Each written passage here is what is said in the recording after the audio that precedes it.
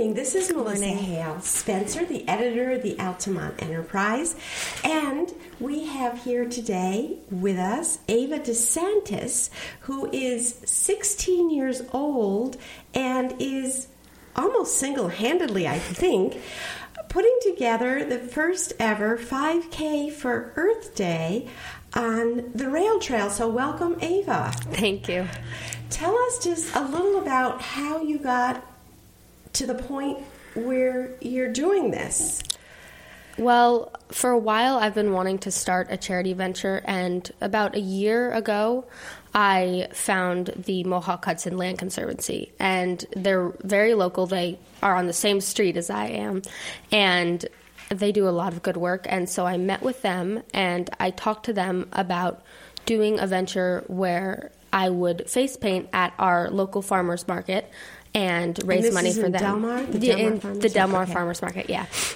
And so I contacted some people there, and I got a booth there, and I did it for the summer, and I raised over $600, and I was really successful. So, and I'm going to interrupt you here. What is it like to use flesh as a canvas? I mean, what is it like to just painting on? Are you an art person? Are you someone that does artwork? I'm pretty into art, yeah. Yeah, and like, does the person come and sit down and tell you what they want on their face, or do you kind of invent things when you look at the shape of their cheeks? The kids foreheads? Are pretty creative. They usually tell me what they want.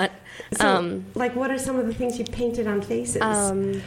Usually classic things like butterflies, rainbows, and stuff like that, but I've done Spider-Man and wolves and dogs and just anything the kids can come up with. And so a kid will sit down in a chair and say, make me Spider-Man, and you will just have to look at their face and see how to do that.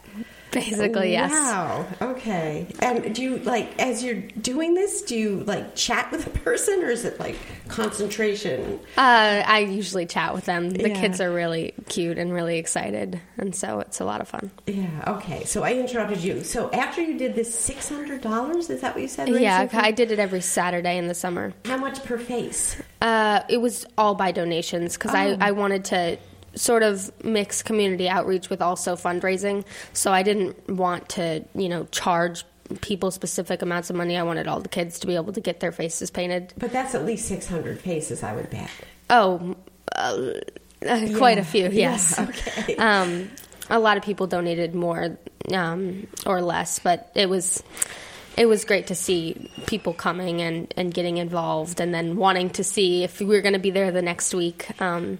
And I got a few of my friends involved. One of my classmates at Doane Stewart, I had her help me for a couple of the times, and then my old schoolmate from middle school helped me a few of the times as well. And so it was a good experience, and I loved working with the Conservancy. So this year I went to a human rights symposium at the Teachers Union, and they host it every year, and there are really interesting speakers, and you get to have other teenagers who are interested in human rights and outreach, and have them all come together and learn about different current events that are going on. And we heard from really, really cool speakers. One was a Holocaust survivor, and one was a woman talking about sexual assault on college campuses, and so just a variety of topics that we were interested in. Okay, I'm going to interrupt you again. Tell me what led you to be interested in human rights at age 16? Well, my parents have instilled in me, interest in the world around me and how it's working, and I've always been interested in history, and I've always had great history teachers. So I think learning about the past and observing the world around me has gotten me to notice what I think is wrong about what I see and how I can change that. And in the past few years, I've gotten more realization of how much change I can do without, sitting and just thinking this is really bad, what I can actually do about it. So you're taking Gandhi's advice for the change you want to see in the world. Tell us a little about your parents, who they are, that they've instilled this in you. Well, my mom is a big influence for me in that department, because she always has instilled in me to value my worth and my rights, specifically as a woman, but as a person, and how I can instill change and how I can get involved in things I'm interested in. And she definitely helped kickstart my love for art, which helped me with the face painting venture. And she helped me get into a show where art was being sold to raise money for Planned Parenthood. And so I got to sell a piece of art in that as well. So I definitely got a lot of inspiration from her. And my dad has helped me a lot throughout the way as well. I always talk to my parents about current events and political situations that I'm learning about and observing. And And do your politics largely agree with your parents? Do you have the same kind of philosophy on life? I'm remembering my own children in their teenage years and discovering their own politics. Or are you kind of simpatico as you? Relatively, yes. I have a lot of political disagreements with my father about things that I think he has the wrong take the same information and have the wrong interpretation of it, or a different interpretation than me. But I think we all have similar basic principles, and my mom agrees with me on most things, but a lot of things I think we give different weights to different issues. And so I think being a young person and social media, I'm learning a lot more about gender issues and issues about gender identity and sexuality than they have learned about, because it just wasn't as much of common knowledge as it is now.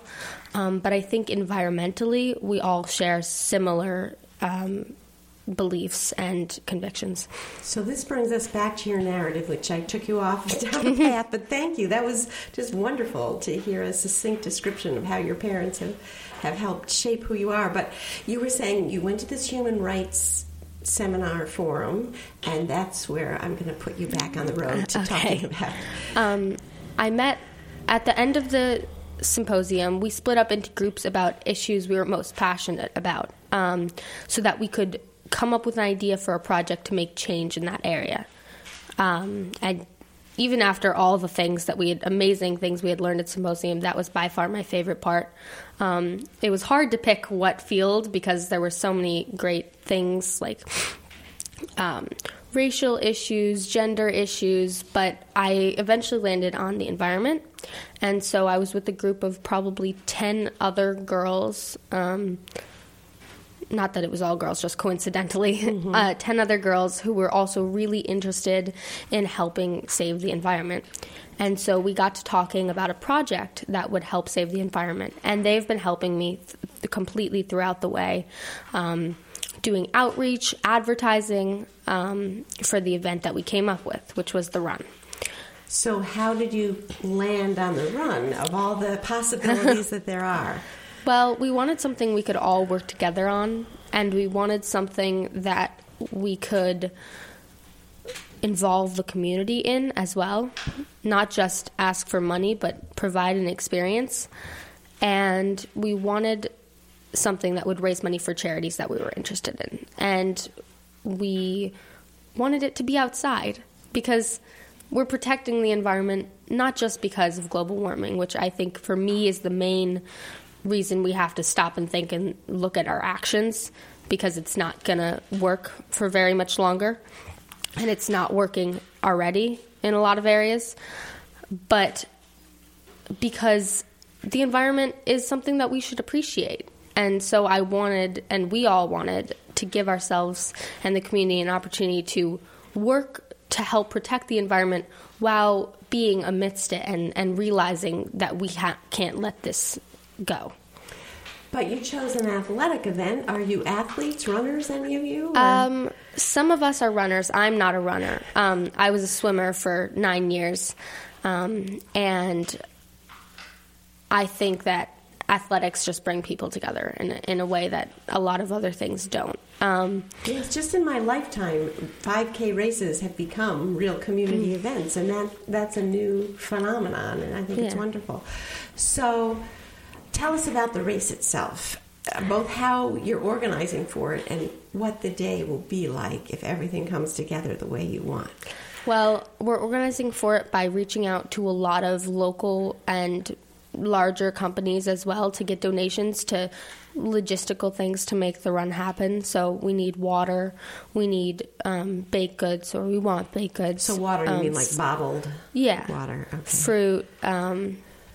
We want those, people to be able to have that when they're there. Actually, though, bottled water, you probably don't want bottled water. We have big things of it and paper cups. Yes, because I know with the Boston Marathon, I went to college at Wellesley, and it was the halfway point right by Misery Hill, and we'd line the road there, and we'd hand out, in little paper cups, water and little slices of oranges. So we have big things of water, and then we're going to have smaller paper cups that we can pour them into as well. So I reached out to Hannaford and ShopRite, and I talked to some people there, and I got donations from them. So they are sponsoring the event. And I also got donations from a local T-shirt company that I was able to have them donate 25 shirts for the first 25 people that register for the run so that they can get a free T-shirt as well. And have you designed something to put on the T-shirt? Yes, it's just going to be the logo for the company in white, and then it's going to be a yellow T-shirt with environmental awareness 5K on the back, 2018.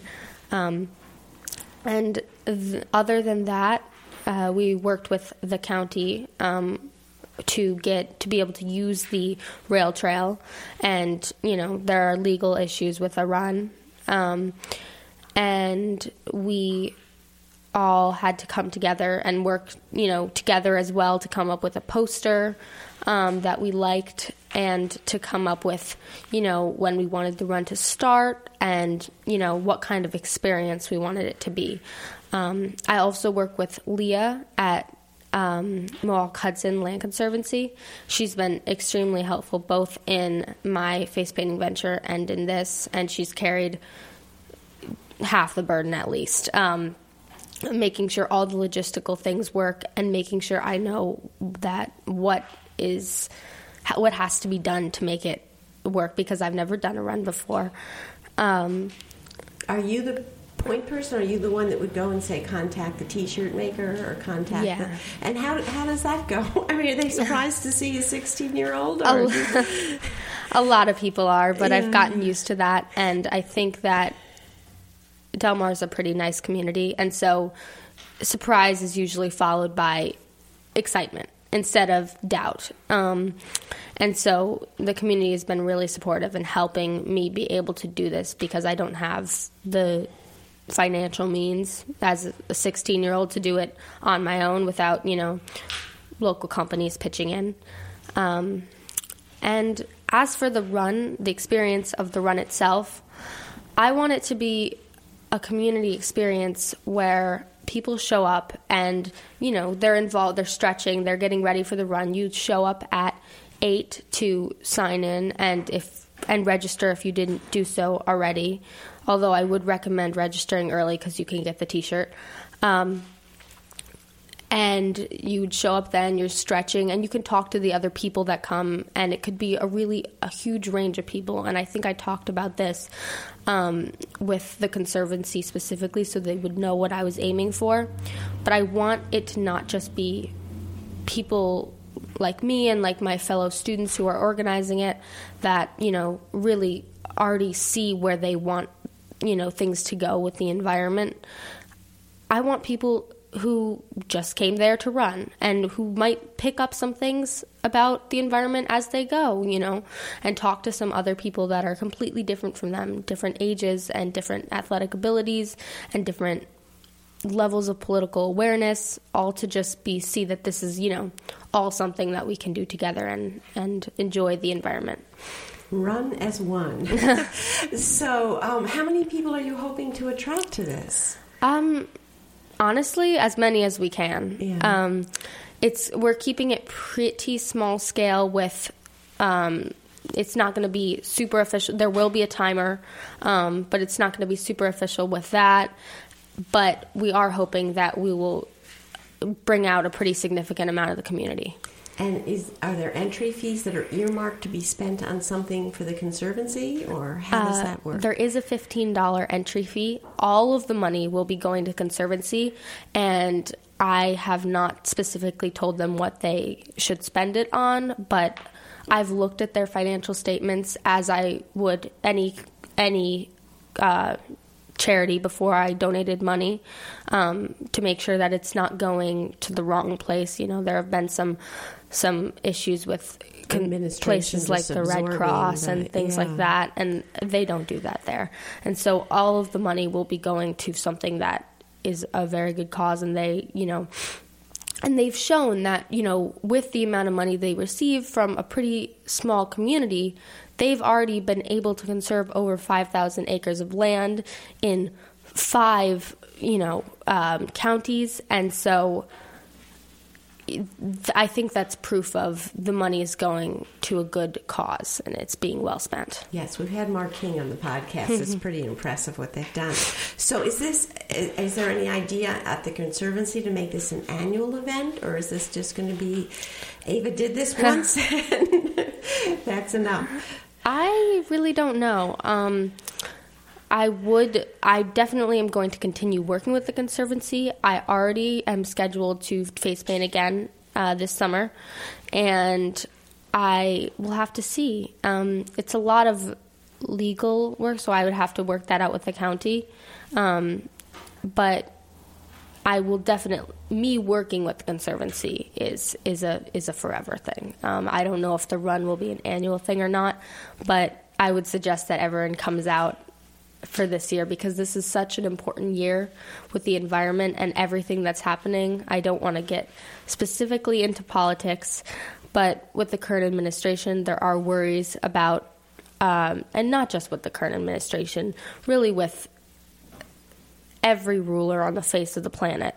There are issues that we're not taking this seriously enough. So I think right now is the time to start coming out for these events.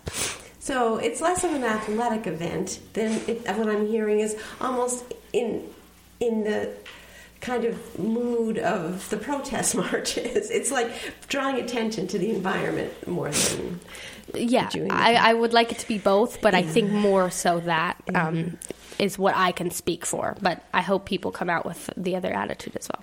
So tell us a little about the rest of your life. I'm particularly interested in your school. You're a student at Doane Stewart. Yes. And I remember way back when it was a merger of Kenwood, right? And St. Agnes, a Catholic and an Episcopal school. But what is it now? I know you've... now it's an interfaith school, and it's very accepting. I'm an atheist. And so it's a great school. I love Doane Stewart, and I think that they and the teachers specifically have really given me the understanding of the world around me that it takes to want to make a change. And so I think that it's a really good school, and I would recommend anyone that wants to go there to. How long have you been a student there? I've been a student there since high school. I went to Parker School originally through 8th grade, and then it ended, and so we were looking for another school to go to, and we found Doane Stewart, and it was great, but it was nothing that, it wasn't as good. It didn't look as good as it has turned out to be. It's turned out to be really more than I could have hoped for. That's great to feel that way about your school. So you're somebody who loves going to school. Yes. And do you have particular subjects that you like, or teachers that you like, or things that you're pursuing other than your environmental passion or human rights? Well, my favorite subject is definitely history. And I've had nothing but great history teachers at my school. I had Miss Sagond in freshman year, and then Mr. Russell in sophomore year, and now Mr. Wheaton. And they've all been great. And I really have loved learning about how our world today and the issues that face us came to be. And I also really enjoy Well, I would say my love for history really outstrips any of my other subjects, but I do take other classes, electives like economics and international studies and justice that I really enjoy as well. Tell us a bit about being an atheist. You announced that forthright. Is that something you came to yourself, or is that something you were raised with? Well,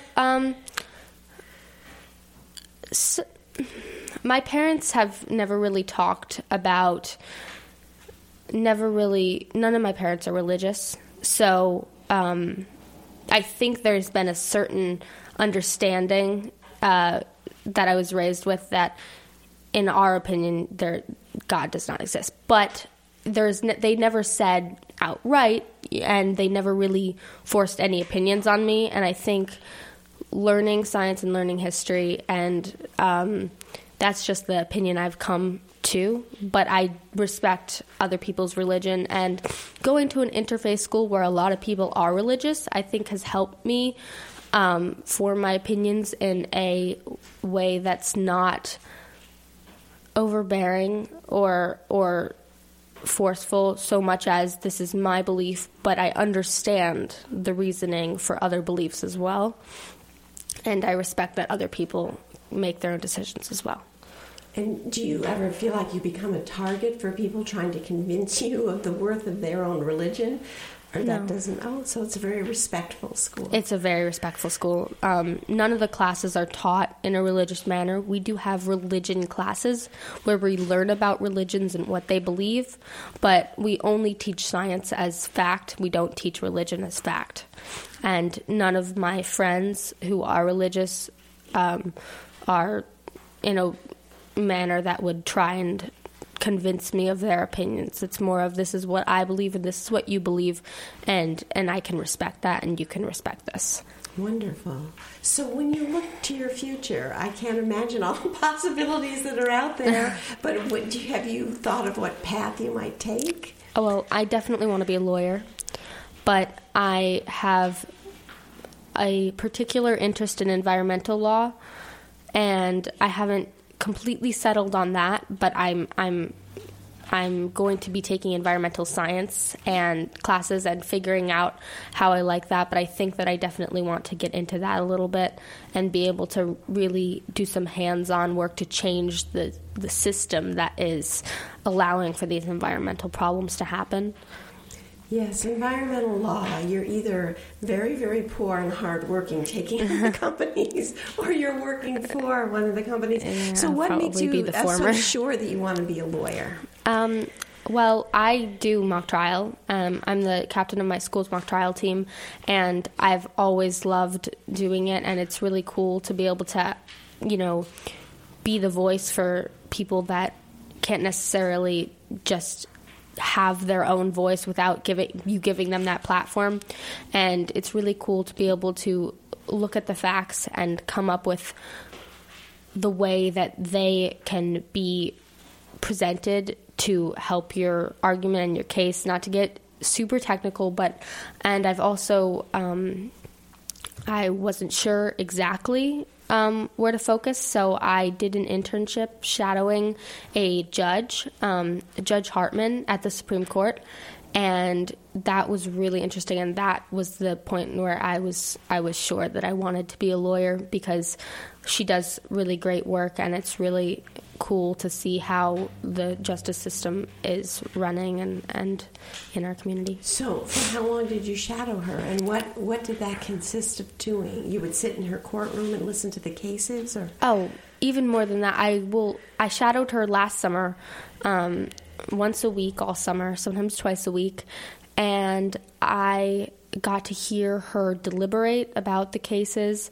and try and, her and her clerk come up with, reasoning for both sides and try and understand what they'd heard. I got to hear the lawyers present their arguments, and then I got to hear her reactions later. And I got to work on, because this was of particular interest to me, although it wasn't the focus of the internship, I got to, because I'm very passionate about gun control, I got to work on reviewing gun permit applications for both basic permits and concealed carries. And so that was really interesting to be able to see in New York State specifically, which has one of the stricter gun control laws, to be able to see how that plays out and how what sort of hoops people have to jump through to get a gun. And so doing all those things, and then some days I would go off and listen to other judges' cases, and I met a lot of attorneys and clerks and judges. It was just a really, really cool, really valuable experience. It sounds like it. It sounds wonderful. And I actually, sorry to interrupt, I actually have Doane Stewart to thank for that, because she is a parent of a student at Doane Stewart, and she had helped out with our mock trial team once, and that's how I got in contact with her. So I really do have Doane Stewart to thank for that. And what makes you so passionate about gun control? Where did that come from?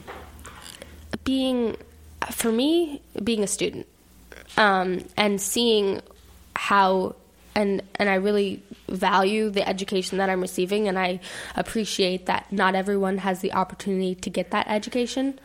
But in this country, where we do have the opportunity to get an education, and not everyone has the opportunity to go to a small private school, but everyone has the opportunity to an education. For that to be taken away in the shootings that have happened, also that people can own automatic weapons is absurd to me. And I'm not going to get into the technicalities of why I think gun control is the answer to stopping those shootings and other gun violence. If it was last summer, this predated the Parkland shooting, when it kind of galvanized the nation to look at the school shootings as a separate entity. So you were kind of ahead of the curve with that, if you were. Right. Well, I've seen other gun violence as well that I've seen. But now, before then, I think it was actually valuable that I wasn't as passionate about gun control when I had the internship. I'm passionate about it now, but I looked at those applications with an open mind, because I didn't have the strong feelings that I have about gun control now. So having that information that I had obtained with an open mind, and now looking at it with, these are the issues that I'm seeing, and I think we need to fix them, is more valuable. So I didn't have as strong of an opinion back then, but now I have that unbiased information and the opinion, and I think that's the match.